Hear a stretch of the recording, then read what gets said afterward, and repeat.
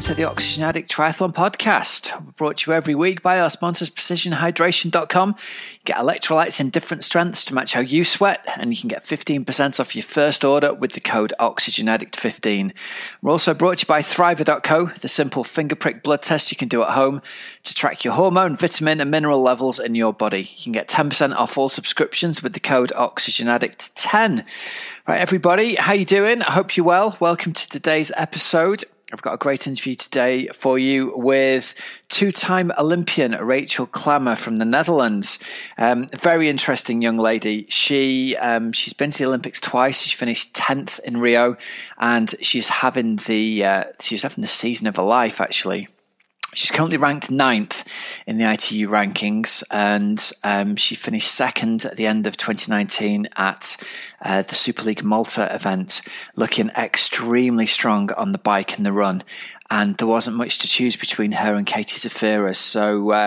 So I think, she was in with a serious shot of a podium at Tokyo 2020. So bit gutted for her. She's been robbed of that chance, but she's very positive. She's living out in the Netherlands with her new husband, Richard Murray. Look forward to listening to that one. She's a great, very entertaining athlete who doesn't take life too seriously, but obviously really has a great love for running and for biking. So listen out for that later on.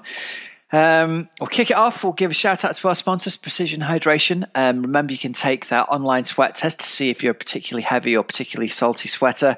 They make electrolyte sachets in different strengths that match how you sweat. So if, like me, you're an extremely salty sweater, I lose over 1,500 milligrams of sodium per litre of fluid that I sweat out. So I need 1,500 milligrams of sodium back in every bottle I drink when I'm on the turbo. And usually I go through slightly more than one bottle in an hour's turbo session. So if it wasn't for Precision Hydration sachets, I'd be losing over 1.5 grams of salt essentially in each session, resulting in horrendous cramps in the night, sometimes even cramps in my calves as I'm working out. So they've been a game changer for me. And if you're an athlete who really struggles with getting cramp in workouts or getting cramps in the night, really encourage you to just give this a try. It's a very, very simple solution. Sachets don't really taste of much at all. They're quite pleasantly fruity flavored. They're not really salty like those old school electrolyte tablets used to be that dissolved and just tasted like seawater. These ones are really good, and you can mix them in your bottle and actually encourages you to drink as well. So get over there, check it out. You can use the code OxygenAddict15 if you've not tried them before. Get 15% off your first order. It is a no-brainer. Okay, right then. So I want to talk a little bit this week, a few bits and bobs I've seen. First up, I've been doing loads of cooking this week, which has been fantastic. I've been doing some of the recipes from Performance Chef Al Murchison's book. We've been really lucky within our team Oxygen Addicts. We've officially partnered up with Al. He's providing some recipes for the team. I'm matching those recipes up with the athletes' training. So on heavy days of training, they get the meals they need then. On recovery days, they get the meals they need then. On the really long days, and more importantly, the night before the long days, they're getting food and meals prescribed that match the training that they're going to be doing. So Al's done an amazing job of giving our athletes essentially a free sample week of his sort of personalized nutrition coaching, and people are loving it. I'm loving it too. I'm a rubbish cook, and his recipes are awesome. So if you've not got his book, The Performance Chef, highly recommend it. Sorry, I think it's called the Cycling Chef, actually. Check it out over on Amazon. Loads of great stuff that even idiots like me can cook. And honestly, if I can do it, absolutely anybody can. So I've been loving a bit of that. But unfortunately, on the old Instagram, I noticed Al's had a horrendous bike crash this weekend. He's busted himself wide open. I don't know what he's done, whether he's broken his collarbone or his shoulder, but he had a photo posted up of him in A&E, sucking down the old gas and air with his shoulder in a sling. So I just wanted to say, Al, if you're listening, mate, I hope you get well soon. Maybe if you're a listener to the show and you follow Al on Instagram, you can drop him a message and say, get well soon, because I know these things help when you're not very well. I hope you're doing better soon, buddy. It's awful luck. And I believe he's written his bike off as well, so it must have been a hell of a smash. So nasty business. The other thing I want to talk about I got a cracking email through earlier on today from Marco Altini, who you'll remember a few episodes ago. I did an interview with him. He's the guy behind the HRV for Training app and one of the world's leading, physiology experts on using HRV in and amongst training. We've been getting really into this over the past 2 months, and we've been studying it so we can use it with our athletes, studying it so basically I can use it myself initially, selfishly, and also it trickles down to the athletes as well. But I really wanted to understand the science behind it, and having the opportunity to get Marco on the show was fantastic for everyone getting to listen to how important all that is. It's also fantastic from a coaching point of view because I'm not an expert in this, so having access to an expert, I believe, is the way to go. Find the people who are the best in the field, in the world, interview them, learn from them. Obviously, you guys get to listen to these interviews as well, and then try and put it into practice in my own training and with the training of the athletes that I coach. One of the massive and interesting takeaways from the conversation with Marco was, well, before we go into what that takeaway was, let's talk a little bit about what HRV is if you're not sure. HRV stands for heart rate variability, and what it essentially means is it's your body's early warning system for telling you if you're under a massive amount of stress. Now, it's not just training stress, although that is a big part of it, but it's stress in our life in general. And when we are under tremendous amounts of stress, be it massive training load, massive stress at work, massive stress at home in the family life, lack of sleep, whatever, it impacts on your body's ability to absorb training, and in particular to absorb higher intensity training. And it's as simple as this. When you are under massive amounts of stress, your body reacts by showing you in your heartbeat variability that you are not ready to train hard at the moment. What essentially happens is everyone's heartbeats have got a variable interval between each of them. It doesn't beat sort of like a metronome does. It beats at irregular intervals, and you need an extremely accurate measurement to see this. It's down to milliseconds. But when you get really, really tired, your heart rate beats more regularly, if you like. So the app on the phone can measure this just using the simple camera on the back. And it can tell you when your body is experiencing significant stress. And on those days, there is no point training hard at high intensities because your body cannot absorb it. And if anything, you're going to put yourself at risk of overtraining or worse, illness or worse, niggles and injuries. So it's like a very clever early warning system that says, don't train hard today. That's essentially what this is. And we initially approached this as a way to think, right, we can fine tune our athletes' training plans by swapping their sessions around so they do their hard sessions on the days when they're most recovered. That was our original thinking. What Marco said was, that's not the best way to use it. The best way to use it is to train as normal, but on the days when your heart rate variability drops, when you're not recovered, when you're not able to do high intensity sessions, you just simply do not do those high intensity sessions. You don't replace them the next day. You don't move them further along the week. You just cut the intensity of them right back. And so this has allowed us to give the athletes that I coach some really specific guidance now so that instead of just having a training plan that gets adapted on a day-by-day basis according to how an athlete feels, it now gets adapted by the science of how your body is ready to train. And our athletes only do hard training on the days when their bodies are capable of absorbing it. If they're not capable of absorbing it, we do a lower intensity session instead. So we give athletes now a complete set of guidance within Team Oxygen Addict that says, if your HRV's dropped today, do not try and train hard. Instead, adapt the session like this. And so we give a set of guidelines for how to reduce bike power and by what percentages, how to reduce run pace and by what percentages, and how to reduce swim paces and by what percentages. So athletes are still getting individualized training sessions, but more than just being individualized to them, the background and the training history, it's now getting individualized and adapted on a day-to-day basis, just as if I was standing next to them at the track and I could see they were absolutely wiped out. I'd say, right, you're going to either cut your training session short or you're going to do it at a lower intensity. They now have that guidance given to them partly by an app and partly by the guidance on how to adapt their sessions based on that. Now, literally half an hour ago, Marco emailed me and he sent through the details of a study that's just been published. It was published in the Journal of Strength Conditioning Research, and it caught my eye initially because it speaks to exactly what I've just been talking about. But one of the authors of this paper is Dan Plews, who a lot of you will know. We had him on the show. He was top age grouper in Kona, and I can't remember the time he went. It was something absolutely, utterly ridiculous. It was, I think it was 8:25 or 8:30, something like that. Dan was one of the top age groupers as I was coming into the sport back in the early 2000s. He was winning everything in the UK at the Olympic distance. He's gone on to now become a doctor of physiology, works over in New Zealand, I believe at Auckland University. And he's published a study. There were the 5 main authors. The main author was Alejandro Javaloyes. I'm going to read you the abstract of this because it's really interesting. What they've done is they've compared what happens if you have 2 groups of athletes.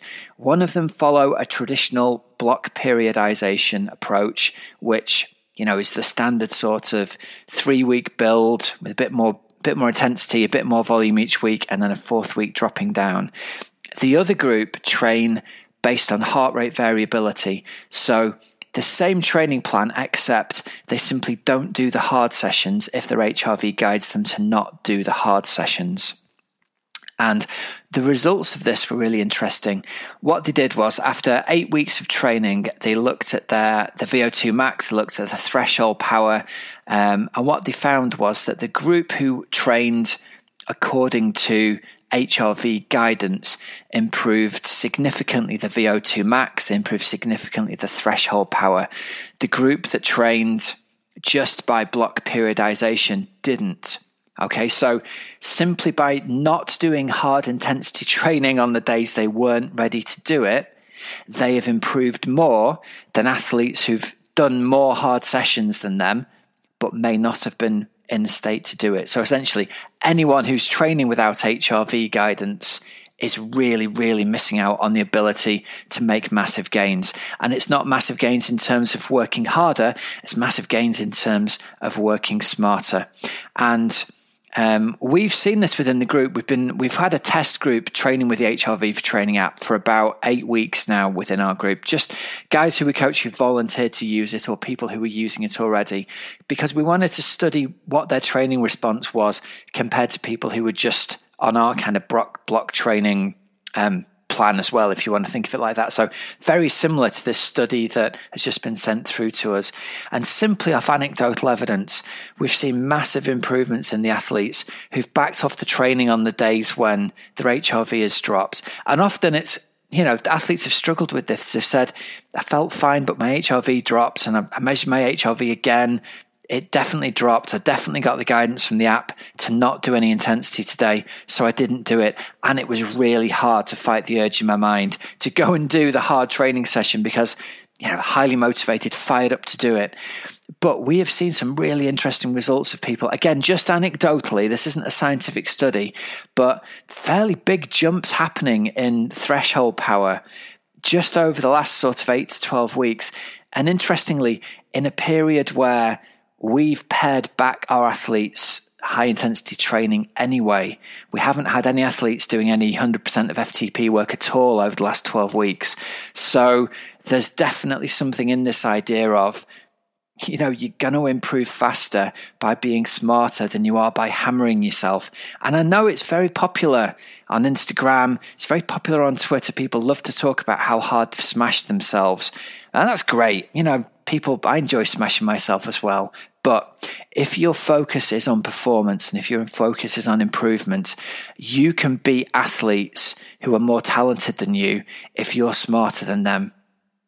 You can beat athletes who are smashing themselves into the ground if you're only doing the hard training when your body's ready to absorb it. And I really want you to take that thought away. You can beat athletes who are more genetically talented. You can beat athletes who are working harder than you by working smarter than them. And that's just by using this simple HRV response. Now, I really love the HRV for Training app. There's other options out there. Whoop's really good. From what I've read and understand, the Garmin HRV information isn't great, and information that isn't accurate is worse than no information at all. So if you're going to train guided by HRV, you either need Whoop, an Aura Ring, or you need to use the HRV for Training app. HRV for training is dead simple. All you need is your camera phone, and you just need to lie really still for the first 2 minutes after you wake up in the morning. You put your finger on the back of the camera, and it just basically takes like an optical heart rate reading. And it's absolutely validated by science these days. It used to be 5, 6, 7 years ago. You needed expensive equipment to measure it accurately, and now you don't. You can just do it with a camera phone. So I think that this app is genius. And again, they don't sponsor us. We're not paid to say this. We don't get any deals from them. All of our athletes are paying full whack to use the app. And it's one of these examples of something that is a really good opportunity for you. The app, to give you the numbers on it, it's £10 for lifetime subscription to it. So it's a tiny amount of money. That's probably less than you spend on gels in a week. And it's absolutely revolutionizing the way that we coach athletes, because we now know that people are going to follow this guidance, and they're going to turbocharge their performance gains because they're being really smart with the training and just cutting out the high intensity work on the days when they're not ready to do it. Okay, so I encourage you, go back in time, listen to our interview with Marco. Let me see. Can I find out? I don't know the interview. It was probably 4 or 5 weeks ago. So you need to go back. It's probably somewhere around episode 280. So go back and check that out. Super, super interesting guy. And if you're interested in coming on board and training with us, we've had an offer on that. If you join us for a year's worth of training and sign up for an annual membership, it's going to get extended all the way through to September of 2020. We said that was going to run until the end of May. I'm looking at my watch. It's now the 2nd of June. But do you know what? A couple of days, either way, I suppose, does make a difference. So if you can get in within the next few days, by the end of this week, we'll extend your annual membership all the way through to September of 2021. You essentially get 15 months of training for the price of 12. Makes it a no-brainer for you as well. But you'll get to experience the HRV guided training. You get to experience our training plans. You'll get Alan Murchison's food coaching week and the recipes from that. So the food is periodized to your week and your training as well. I really think we've got the best overall coaching package for athlete health, wellness, and performance that there is out there. I don't know if I'm saying this genuinely, having looked at our competitors. I don't think there's another coaching package on the planet for the price that comes anywhere near this. And that's not me blowing my own horn. That's me having worked my ass off for the last 5 years to get this product to the point where it has everything that you're going to need taken care of.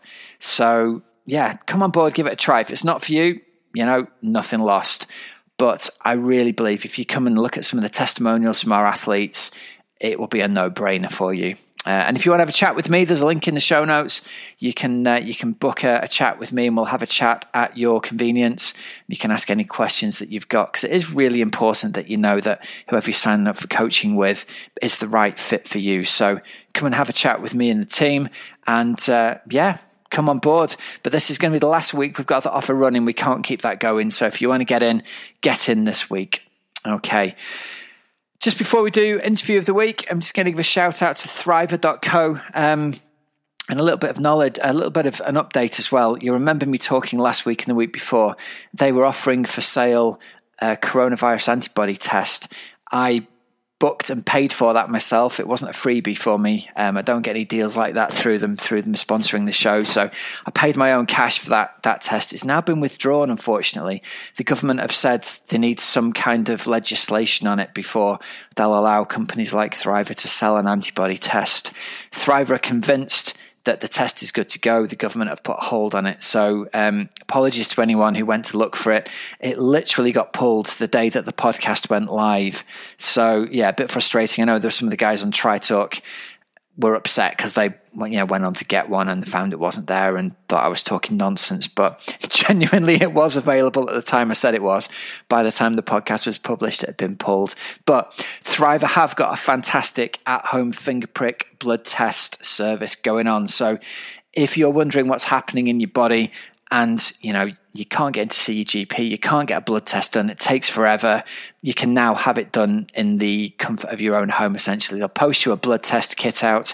You do a tiny little finger prick, you squeeze 5 or 6 drops of blood into a tiny little test tube that they send you. You label the tube, you stick it in an envelope that they've already given you, and you stick it back in the post. The whole thing is literally done within 10 minutes of the package being opened for the first time. It's an absolute no-brainer. You can choose what you want on your test.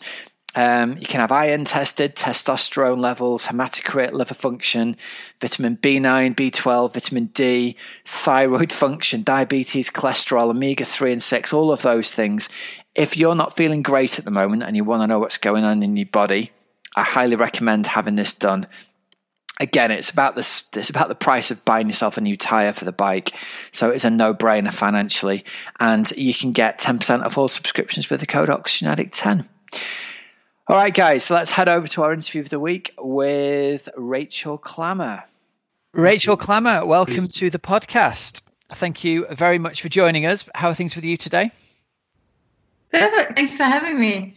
Oh, things are well today. We've got an easy day. We're just doing some swimming, some gym today, and some other stuff you have to do in and around the house when you're not racing and competing. Does it feel as though the rest and recovery days are actually harder work with all of the house administration that needs to take place? Sort of. I'm always super excited for the rest day. And then when rest day arrives, I'm like, oh no, I've got this whole list of stuff I have to or want to do today. And normally at the end of the day, it's like half of it got done. Also because we're swimming quite far away. So we'll be like leaving at 2:15 and we'll only be back at 5:30. So then your day is gone. Yeah. So are pools open at the moment over in the Netherlands, or are you going open water swimming? Yeah, they are open. They recently opened. I'm not sure how everything works. If they're actually open for everyone, I'm not sure if all the pools are the same. But we're using someone's like private pool from a hotel, and we're swimming with a squad, and they train in a 50-meter pool. So we've got the whole pool there. So Rich and I will be swimming in one lane and 2 other athletes will swimming in the other lane. So we've got a big distance between everyone. So we don't go to public hours. We try to minimize the contact with other people still. Yeah, it's interesting, isn't it, how things are different in different countries around the world, and in some places like where we are, the pools are just not open full stop. So people desperate for a swim have to get in the wetsuits at the moment. Well, let's kick off with talking about that then. How have you found lockdown affects you in your training? How have things been going for you?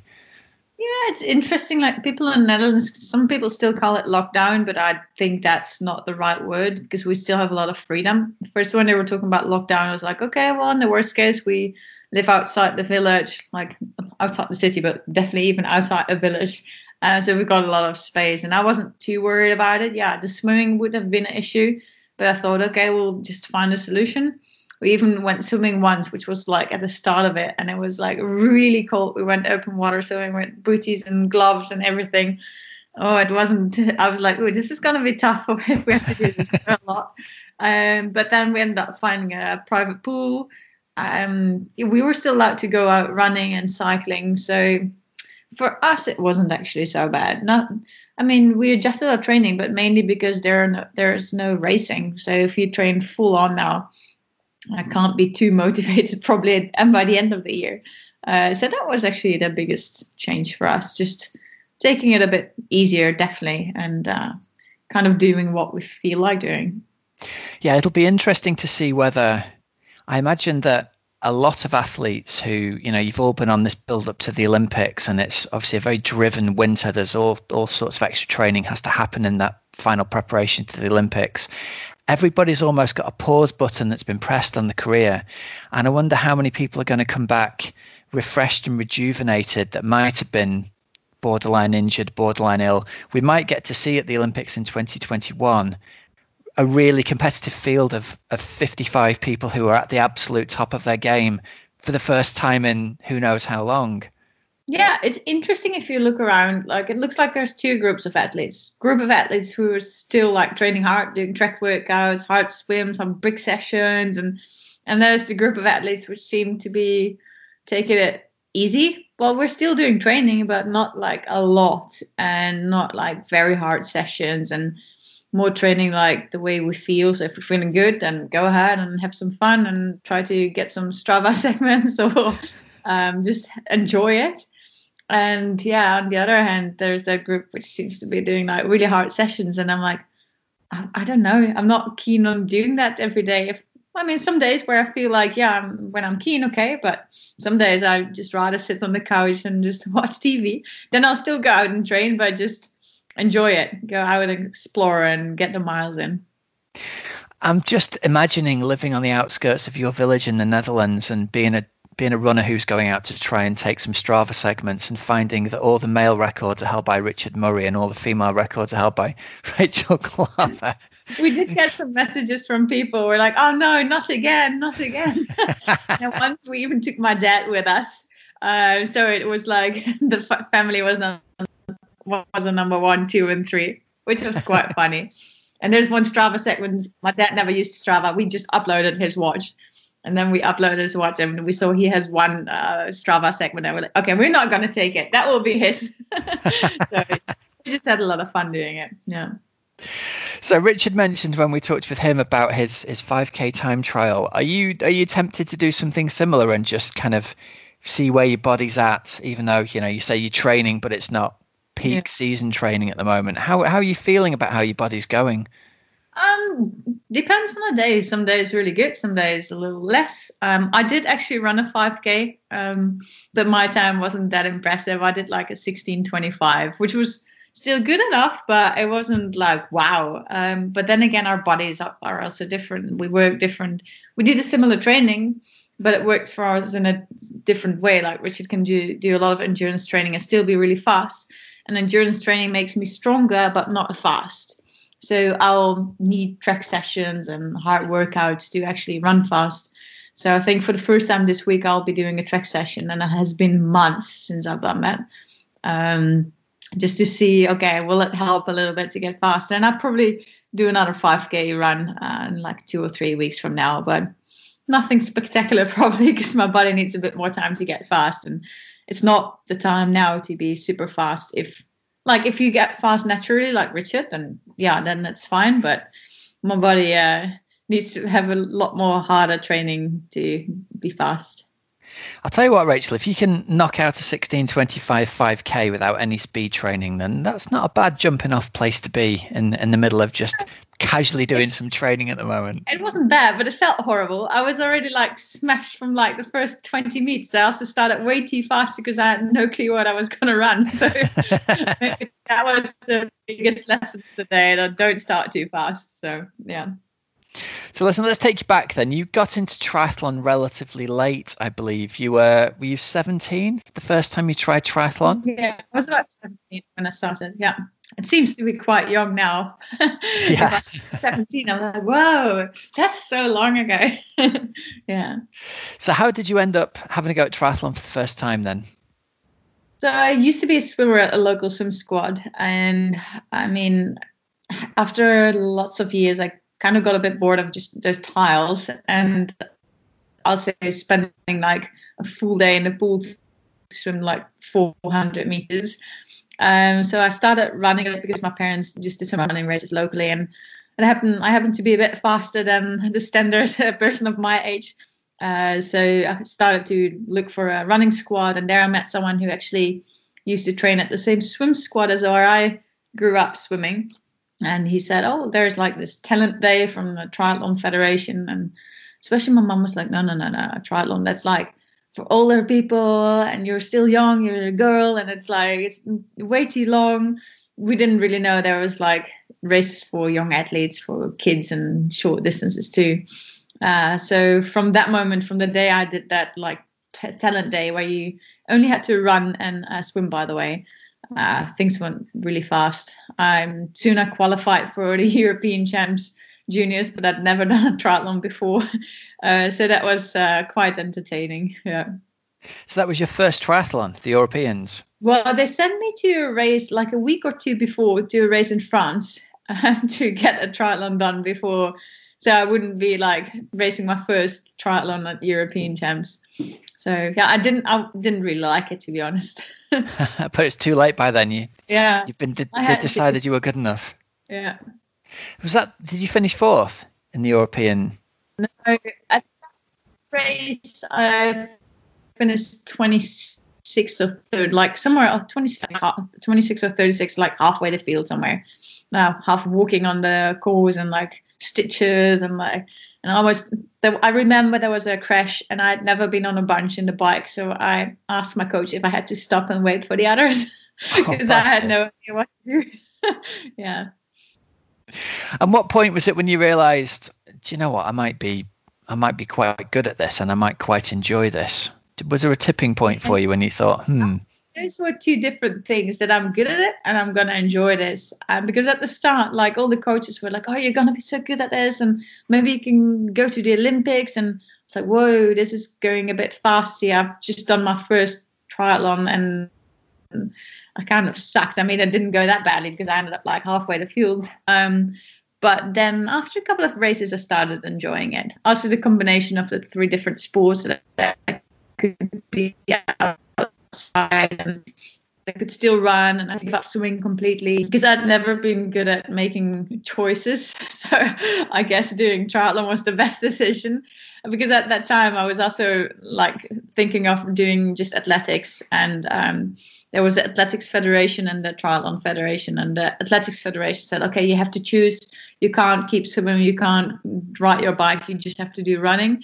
While the Triathlon Federation was like, well, if you just want to do some running races or swimming competitions, go ahead and have fun and see if you like this. Well, easy then, because I was still young. I didn't want to make a decision. So, yeah, triathlon it was. And then I've got your Red Bull page up here in the background. It said in 2009, only 1 year later, she finished second at the European Championships and followed that up with a bronze at the World Junior Championships in Australia. So it was a pretty rapid move up the ranks into actually getting on podiums and winning stuff. Yeah, absolutely. Things went really quickly.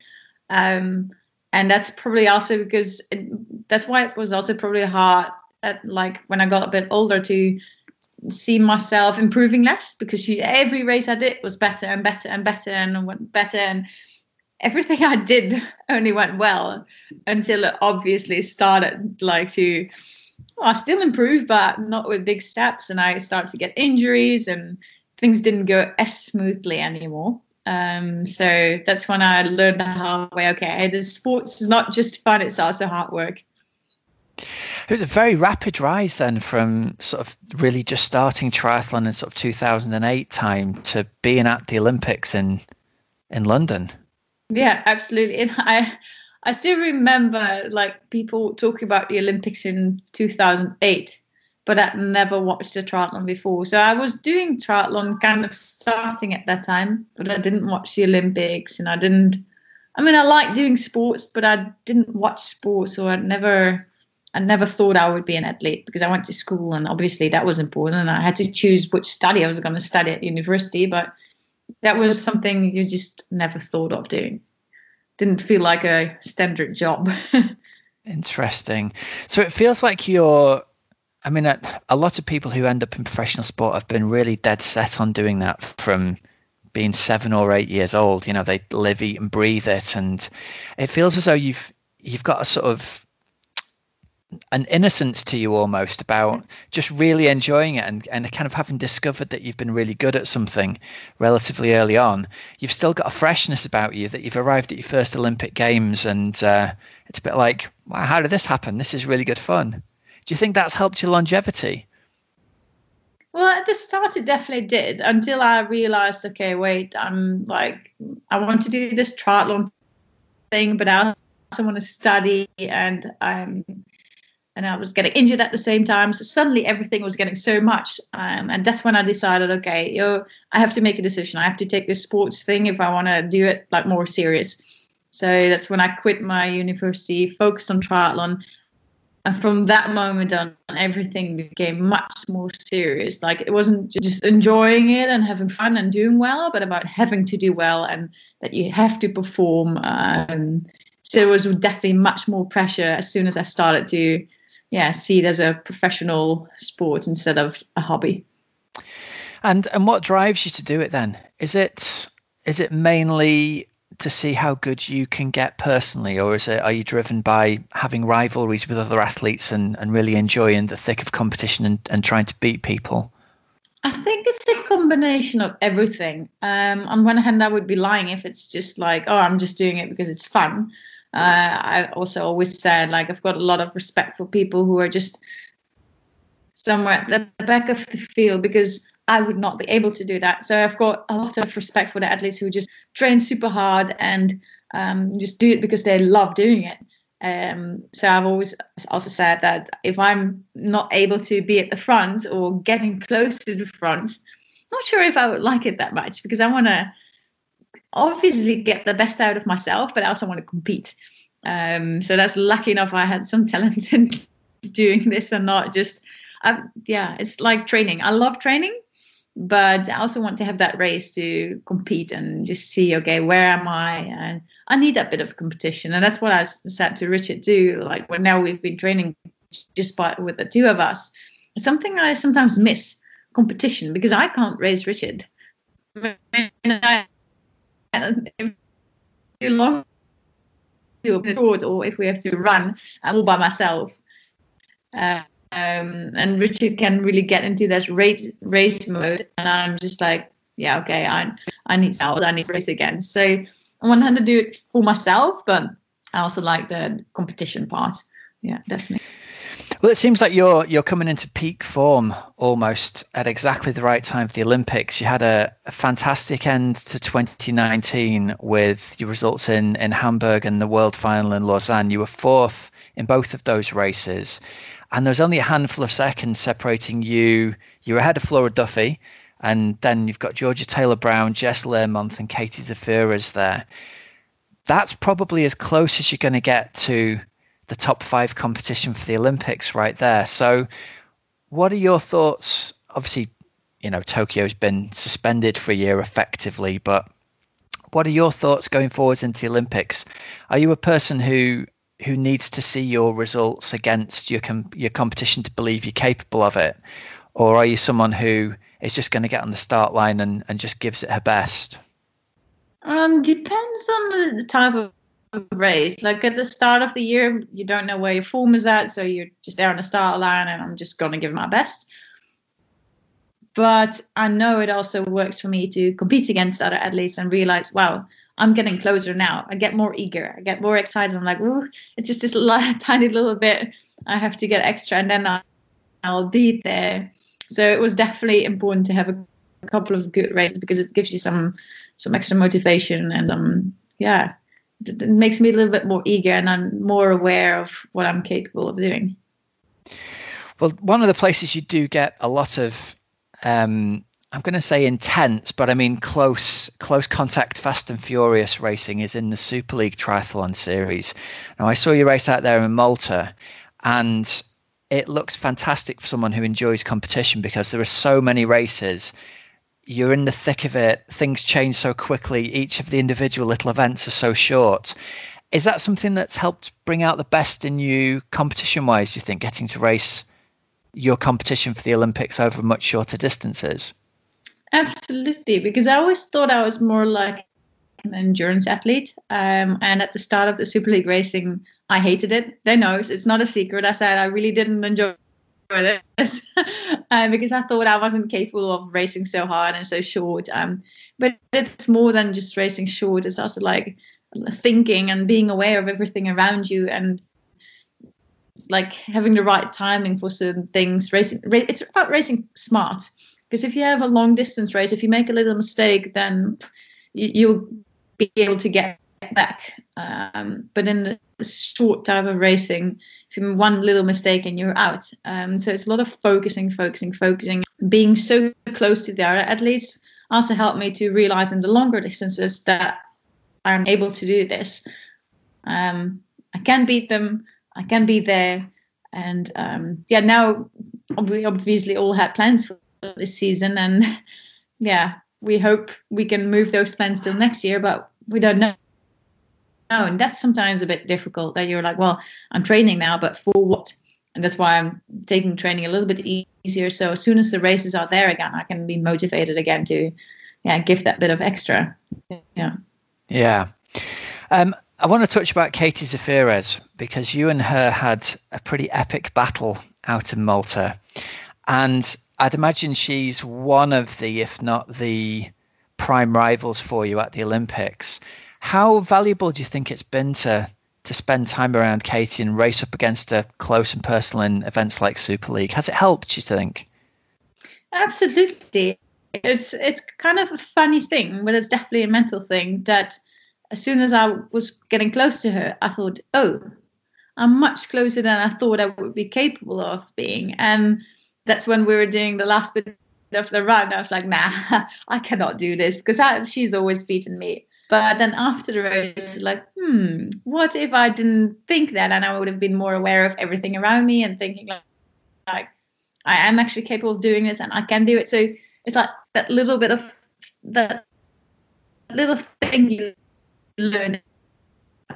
They always say learn from your mistake, but I kind of always think I always learn winning or being close to the front of the race, just because it's a mental thing that you're like, okay, I've done this before, so I can do it again. Yeah, and your run split. Before the race, I never have a specific race, but yeah. I was just going to say then, sorry to interrupt you, your run split in Lausanne was less than 10 seconds behind Katie.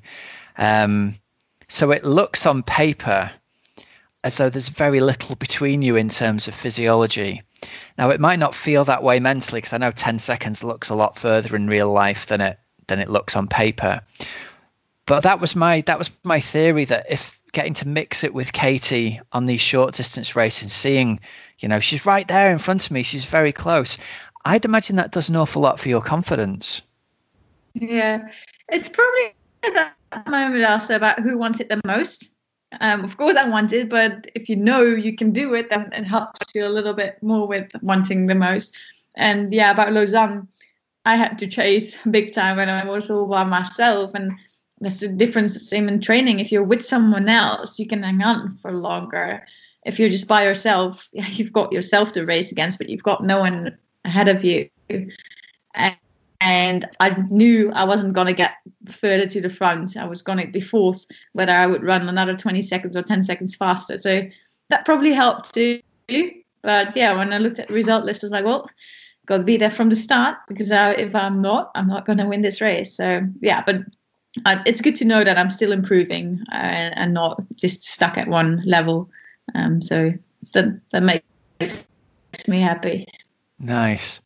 Let's talk a little bit about sponsorship. Who are your sponsors, and who's helped you out over the years with kit and equipment and financial help and things like that?